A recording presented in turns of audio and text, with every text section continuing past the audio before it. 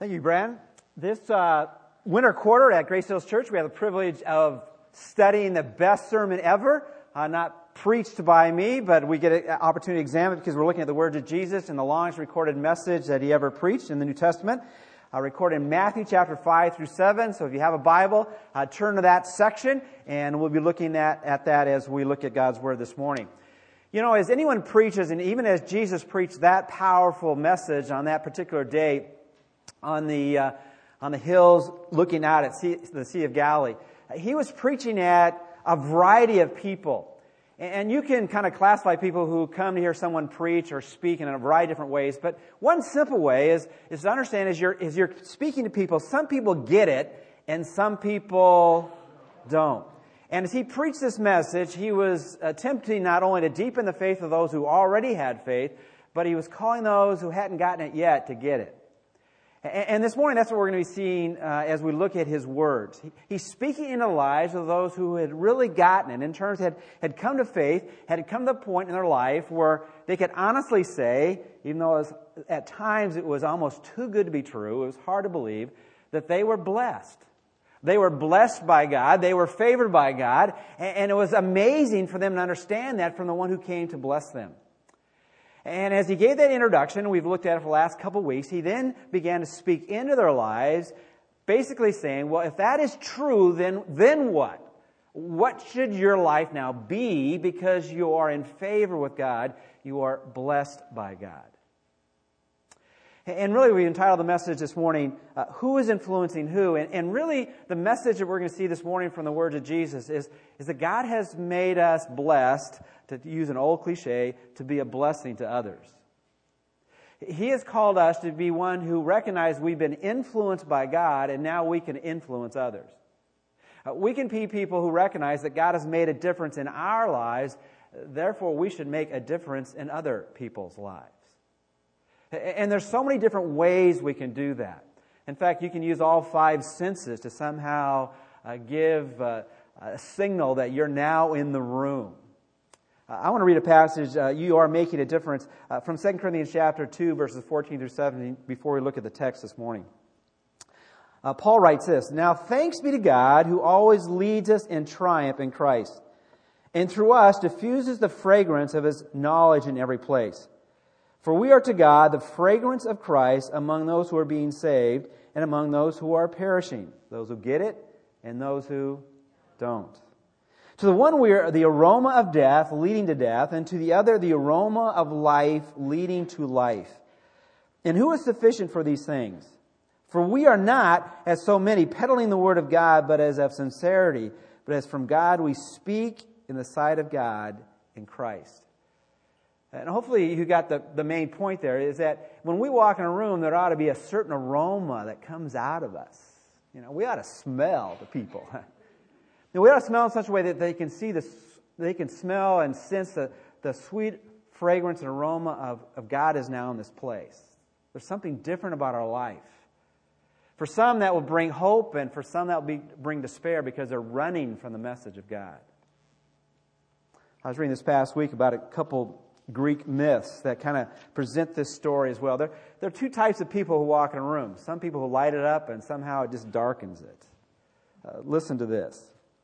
An ancient Greek myth tells of one who came to earth unseen, but whose presence was always known by the blessings she left behind in her pathway. Trees burned by forest fire, sprouted new leaves, and violets sprang up in her footprints. As she passed a stagnant pool, its water became fresh, and parched fields turned green as she walked through them. Hills and valleys blossomed with new life and beauty wherever she went. Wouldn't you like to know someone like that? I mean, just life just burst out in beauty because that person's presence came into a room or came into your relational experience. But that's not all the kinds of people that are in this world.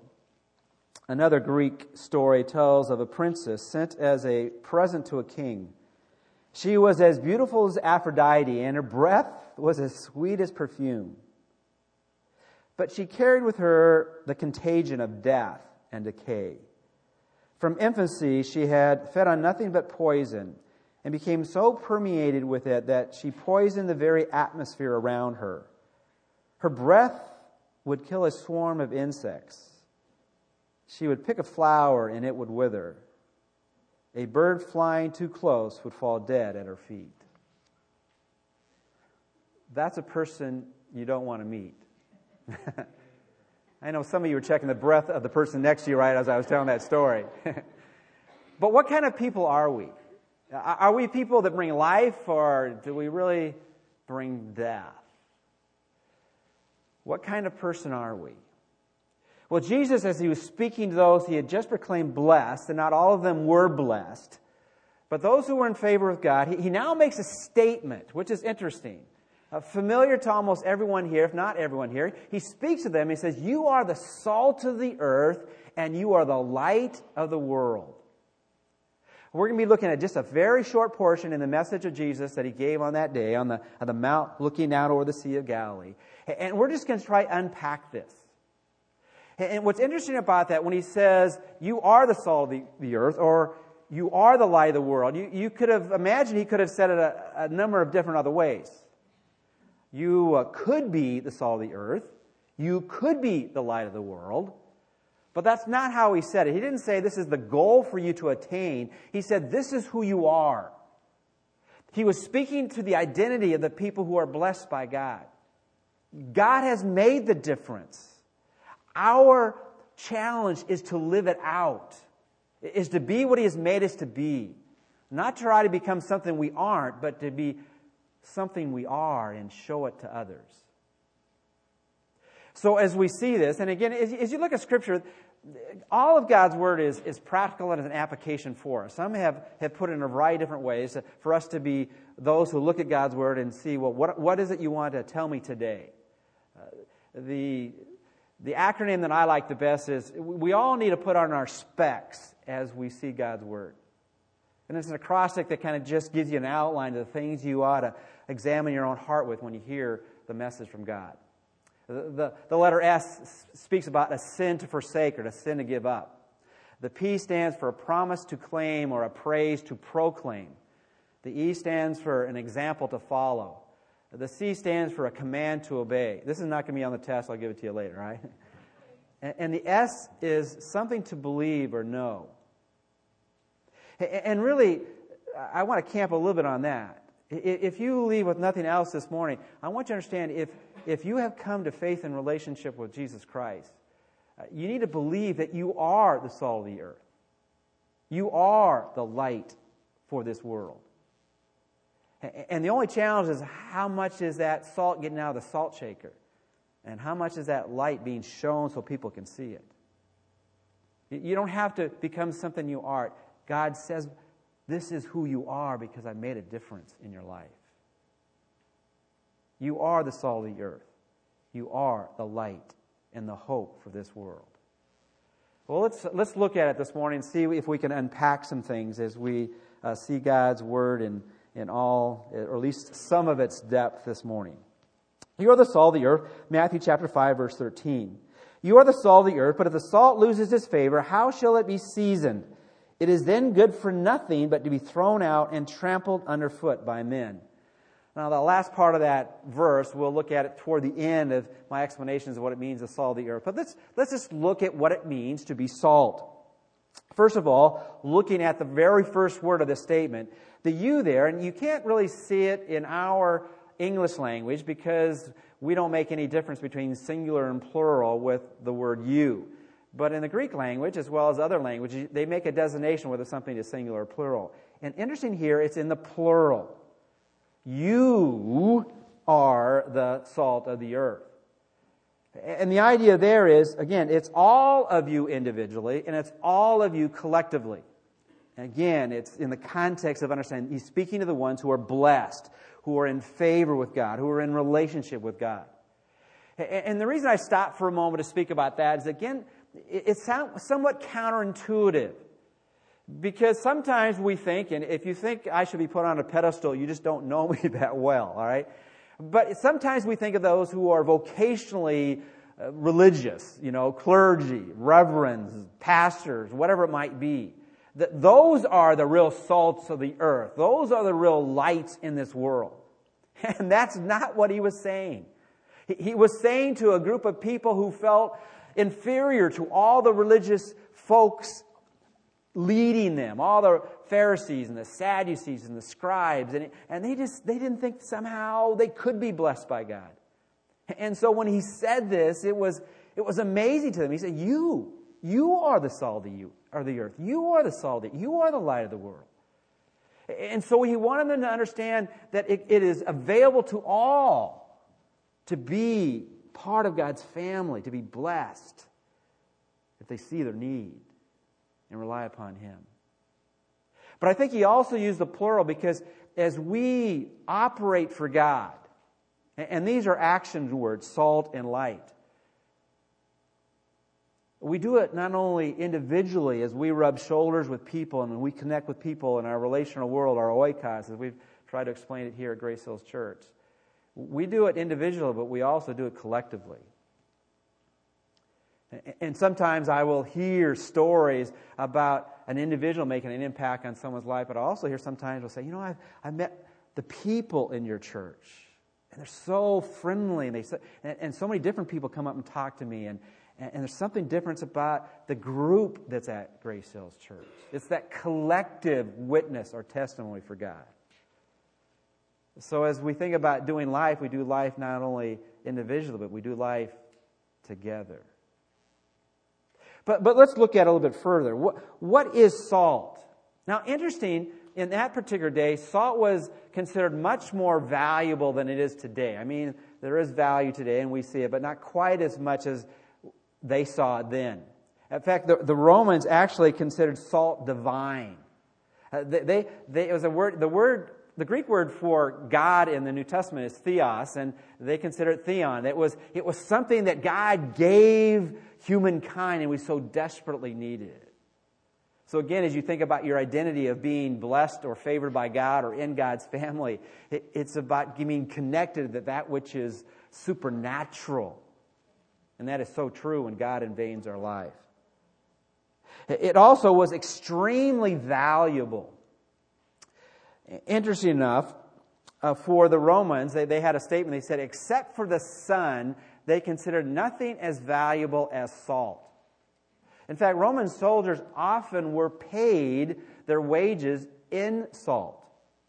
And if someone did not do well, whether they were a soldier or whether they were a laborer or someone given responsibilities and they did not fulfill their responsibilities, there became a phrase known as, "You aren't worth your salt." Well, for us, that doesn't make any sense. Salt is really nothing. But for them, it was so needed because they didn't have refrigeration, they couldn't preserve things, and if they didn't have salt, their existence would be threatened and totally diminished. So as Jesus, again, makes this statement to them, he's telling people who felt so inferior as they compared themselves to others, and he said, I want you to understand that you are touching that which is divine when I call you the salt of the earth. This is in that speck, something to know and to believe and make a difference in how you see yourself. And how you make a difference in how you see yourself is not for you to look at yourself or have others look at yourself, but look at how God looks at you. You are extremely valuable because of what He's done.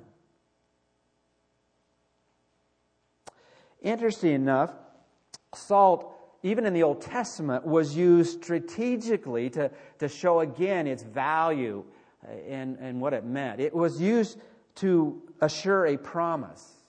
We won't look it up in 2 Chronicles chapter 13, verse 5, when God, and oftentimes God would touch down as He made evident who He was and what He was about to do.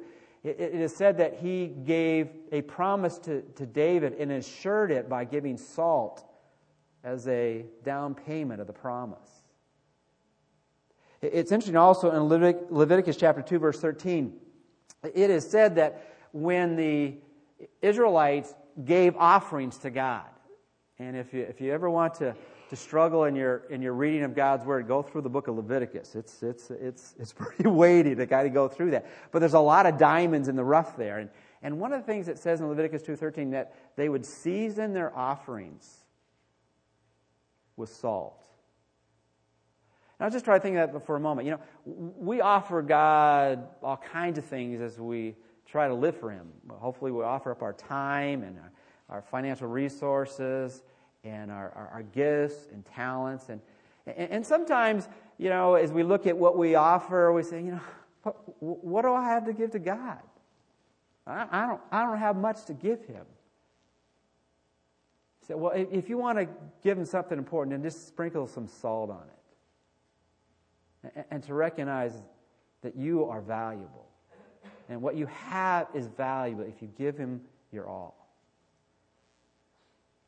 I always like to apply Scripture for, there's a variety of ways to give to the ministry of Grace Hills Church for the Kingdom of God. You can go online and give. You can send things in the office. You can have automatic payments. I like to use the envelopes each week. We have envelopes in front of the chairs in the sanctuary. And today, what I did for my offering, I poured salt on it because I wanted to make it a little bit more valuable. See, God sees you as that which brings value to what you do. Also, salt creates thirst.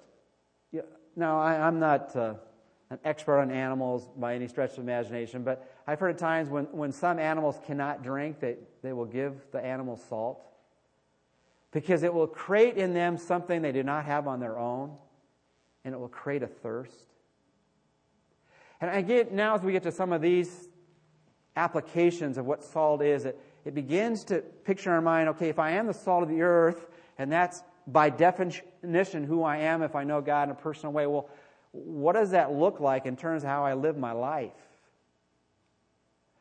Well, I guess you could take this and you could visualize as I live and as you live and as we live faithfully for God that we'll create a thirst in others for what we have. And there's so many testimonies, and I heard a number of yours where as you speak about what brought you to faith is you saw something in someone else's life that you wanted. That person created a thirst in you for God.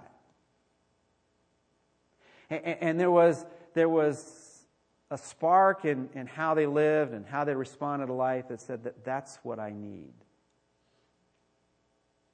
And so again, as we think about being salt of the earth, we are extremely valuable, but we're also extremely important. Because God uses us to draw people to Himself.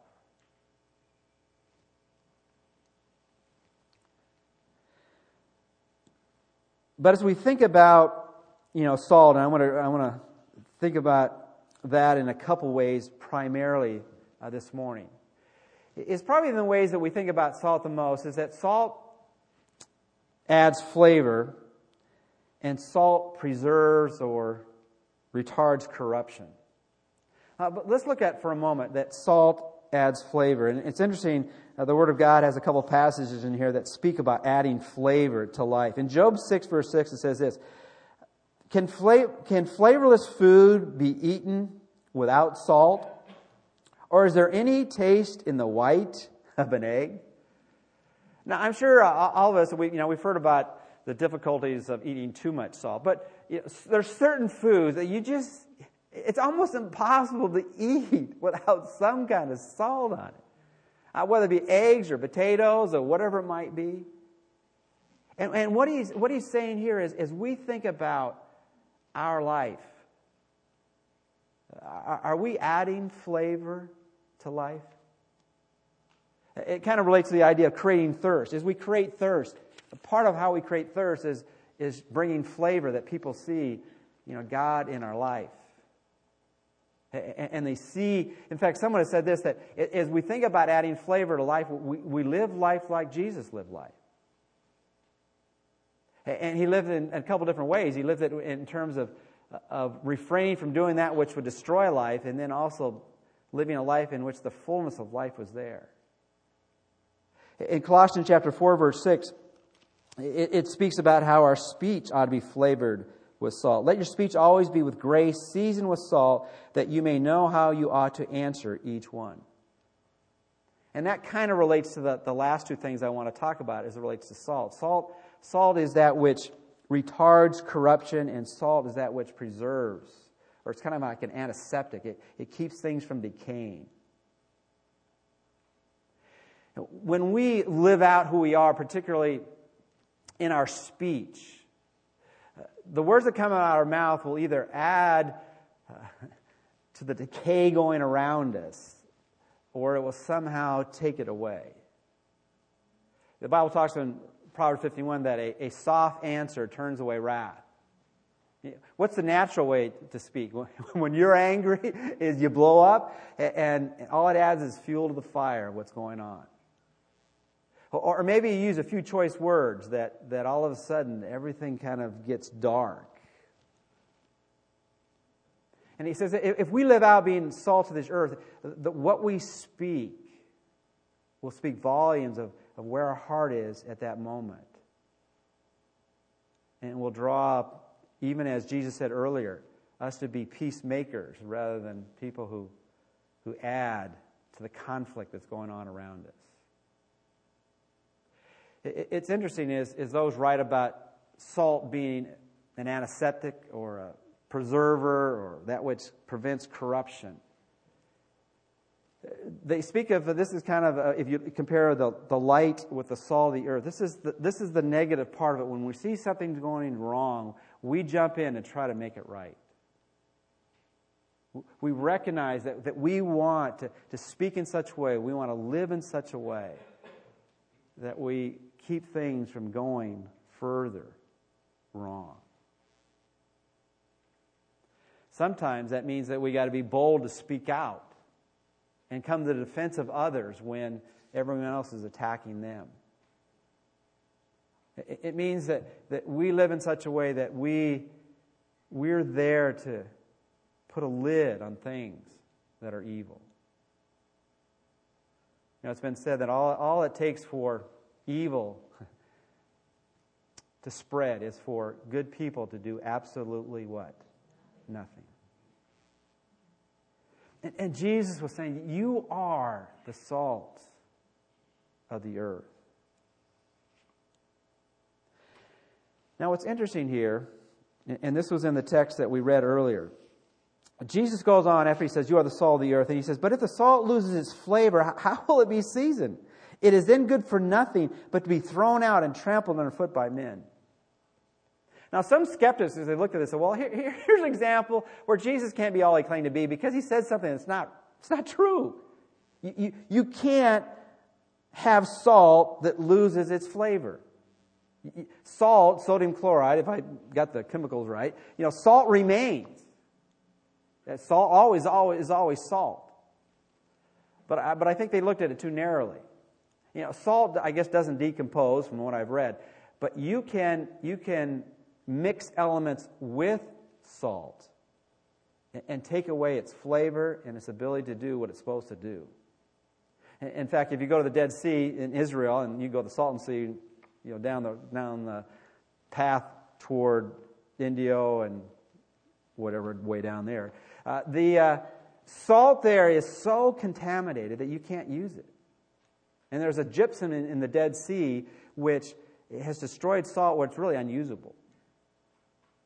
I guess the point here is he's saying, and this is the warning here, you are the salt of the earth, but you can lose your effectiveness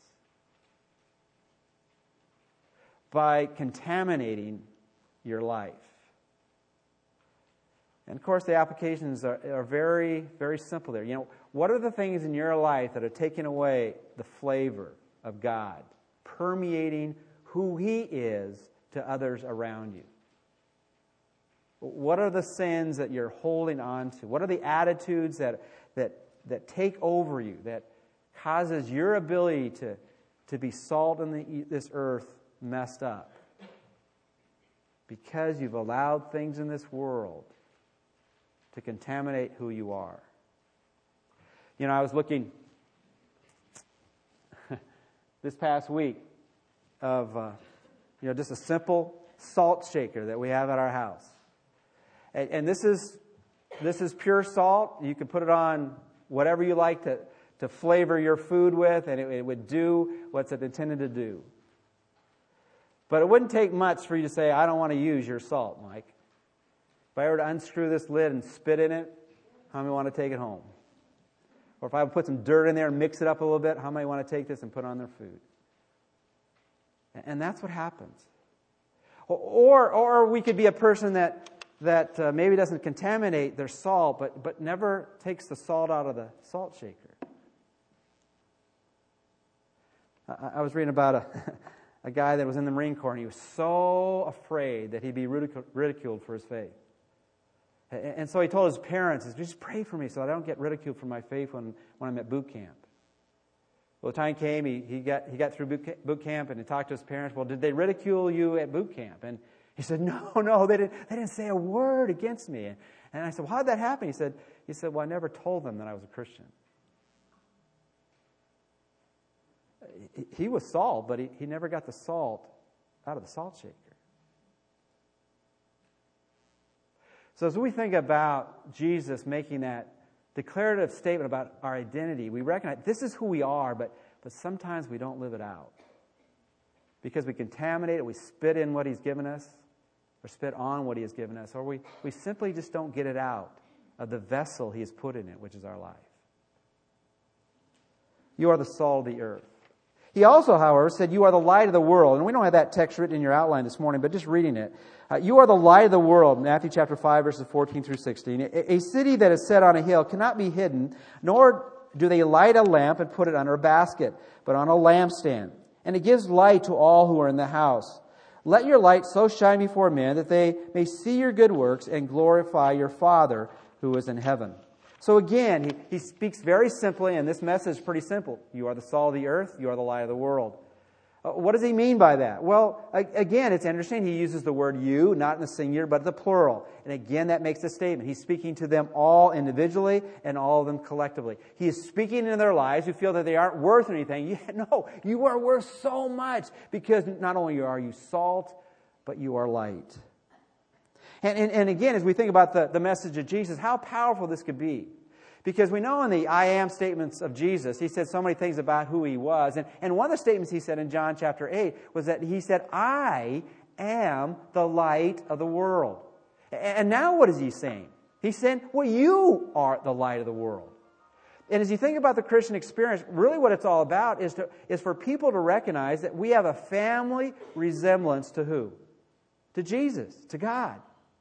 And He makes this statement that as you come to my family, you become who I am. I am the light of the world. Now, we need to understand there's some distinction between Jesus being the light of the world and we being the light of the world. Part of that is understanding, as Jesus being God, that His light is in its fullness. And that's what I meant in the next statement. The light of the world is Jesus. Light in its fullness describes God. In John chapter 1, verse 5 it says that God is light, and in Him there is no darkness at all. When Jesus lived in this world, He was a light, and He never did a dark deed. He never did that which broke the commandments of God. He never did that which would be considered sin. In fact, no one could accuse Him of any wrongdoing. Now, we are the light of the world, but however, even though we're not walking in darkness, we can still do the deeds of darkness. And that's the humbling challenge for us. We are light, but sometimes we creep up and do the deeds of darkness.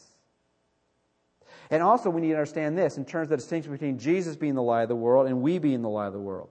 Light from us has a source. In Ephesians chapter 5, verse 8, Paul writes this, For you were once darkness, but now you are light in the world. Walk as children of light, for the fruit of the Spirit is in all goodness, righteousness, and truth. He says, for you are now light in the world. That's not where we came into this world, but that's now what we have become. Or to put it this way, as we think about the two lights that shine in our life, in the day and in the evening, we have the sun that shines during the day, and we have what that shines in the night, the moon. But there's a difference between the moon and the sun. The sun generates its own light. The moon only what? Reflects the light of the sun. And so as we think about this is our identity, but we need to understand it only comes from Him. If we were to look at a particular bulb, and we would say it's shining its light. If we thought about it for any length of time, we recognize that there's nothing within that bulb itself that gives us the ability to shine on its own.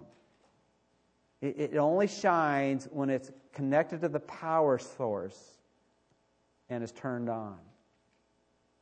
So we shouldn't be surprised at times when we mess up or we see other Christians mess up, because when we mess up, it's because we are not at that moment connected to the power source. And that power source is not turned on. Or probably maybe even more theologically correct, we have the power source connected, but we haven't turned it on. Because God never leaves us, but at times we switch Him off because we decide to go a different path.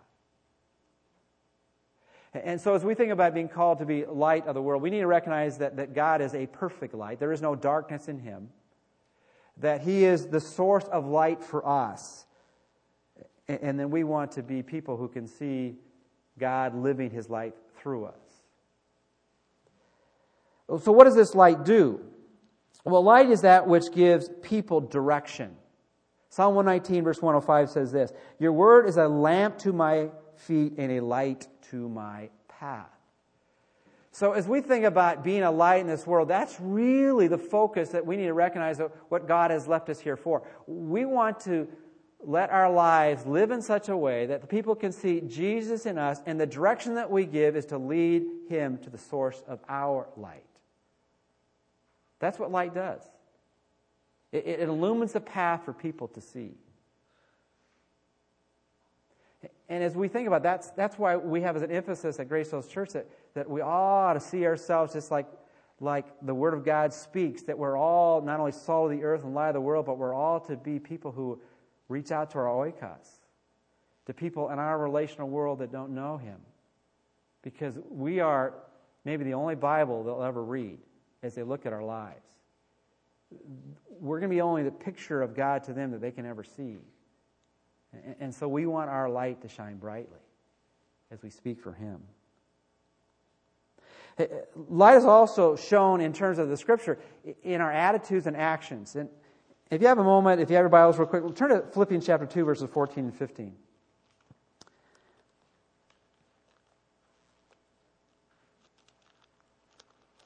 Interesting passage that speaks about us being lights and how that's supposed to be demonstrated in the world. In Philippians 2, 14 and 15 it says this, "Do all things without complaining and disputing." Or you can put it this way, do all things without whining and, just being, a person that just is a complainer all the time. Now, if you want a verse that's going to challenge you to be that kind of a person. And then he says this, that you may become blameless and harmless, children of God without faith in the midst of a crooked and perverse generation, among whom you shine as what? Lights in the world. Our attitude and actions demonstrate whether we're walking with Jesus. And people will see that. It's also light, and this is primarily the application in terms of the intentional. It is a spoken message. Look at 2 Corinthians chapter 4, verses 3 through 6, or listen to it as I read. 2 Corinthians 4, verses 3 through 6 says this, "But even if our gospel is veiled, it is veiled to those who are perishing, whose minds the God of this age has blinded, and do not believe, lest the light of the gospel of the glory of Christ, who is the image of God, should shine on them. For we do not preach ourselves, but Christ Jesus the Lord, and ourselves your bondservants for Jesus' sake. For it is the God who commanded light to shine out of darkness, who has shown in our hearts to give the light of the knowledge of the glory of God in the face of Jesus Christ."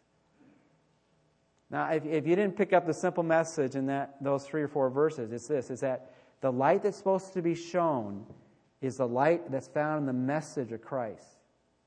And we can light up other people's lives when we point them in the direction of the source of true life, which is Jesus. We are lights in this world, and we are called to let that light shine.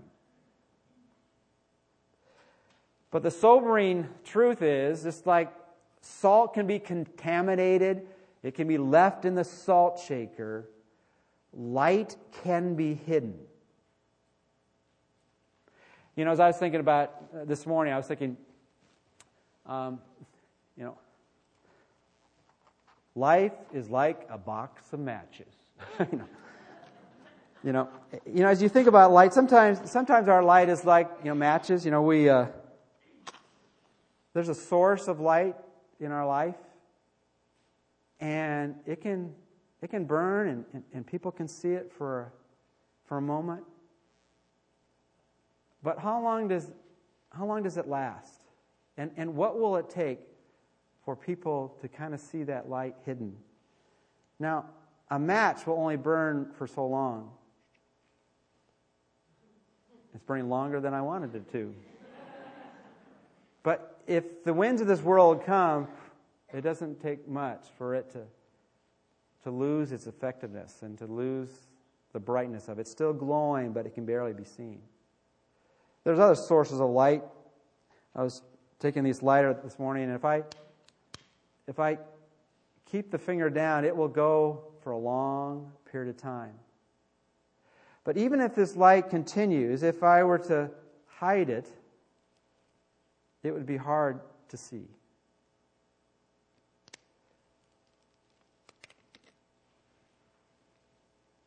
God has called us into a blessed favor with Him, based on nothing that we are, but a people who see that we are poor in spirit and need Him desperately. That mourn over our sin, recognizing that there's nothing within ourselves that we have done that measure up to His perfect standard.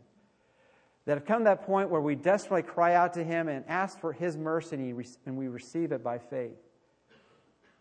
But then as we become part of His family, He says, I have brought you to a place that is filled with value and purpose. You are the salt of the earth. You are to bring flavor to life. You ought to bring that which will produce a thirst in people's lives for me. Don't contaminate it with the things of this world. Who's influencing who? We are to live in a world that is filled with so many landmines that can trip us up and blow us up. But we do not have to live in this world with fear. Because greater is He who is in you than he who is in the world. But we need to understand that which influences something else must be different from that which it influences. If we're going to influence this world, then we cannot be like this world. We can't influence this world for God if all we do is to live like the world. God wants us to be a salt that permeates life, that touches down where people live, that bring flavor and thirst to draw them to the Savior. We are to live lights in this world that aren't hidden by the fears of this world, but to shine brightly so that people can see Jesus in us. Let's pray.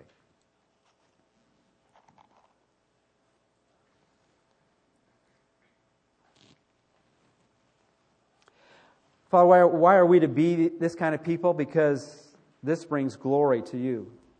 And it manifests who you are to a world that so desperately needs you. Maybe there's someone this morning that has come into this place and they haven't made that first step to know you in a personal way. They're on the outside looking in. And the challenge for them this morning is to make that commitment, to admit their need and to turn from that which keeps them away from you. To believe that Jesus fully paid the penalty for all our sins and rose again. And to commit, even where they sit this morning, to follow the Lord Jesus Christ by faith. And they can begin that with just simply saying, Lord Jesus, I want to know you. Forgive me my sins. Come into my life. I want to follow you. But Father, for some of us, we've already made that commitment, but there are things in our life right now that are keeping us from getting the salt out of our salt shaker, our life. There are things in our life that are keeping us from letting that light shine brightly, and we're hiding that light because we know there's some things in our life that are dishonoring to you. Father, as we continue to worship you through our giving and through our worship and praise, might you take these moments in this place and call us to be honest with you. And we ask this in Christ's name. Amen.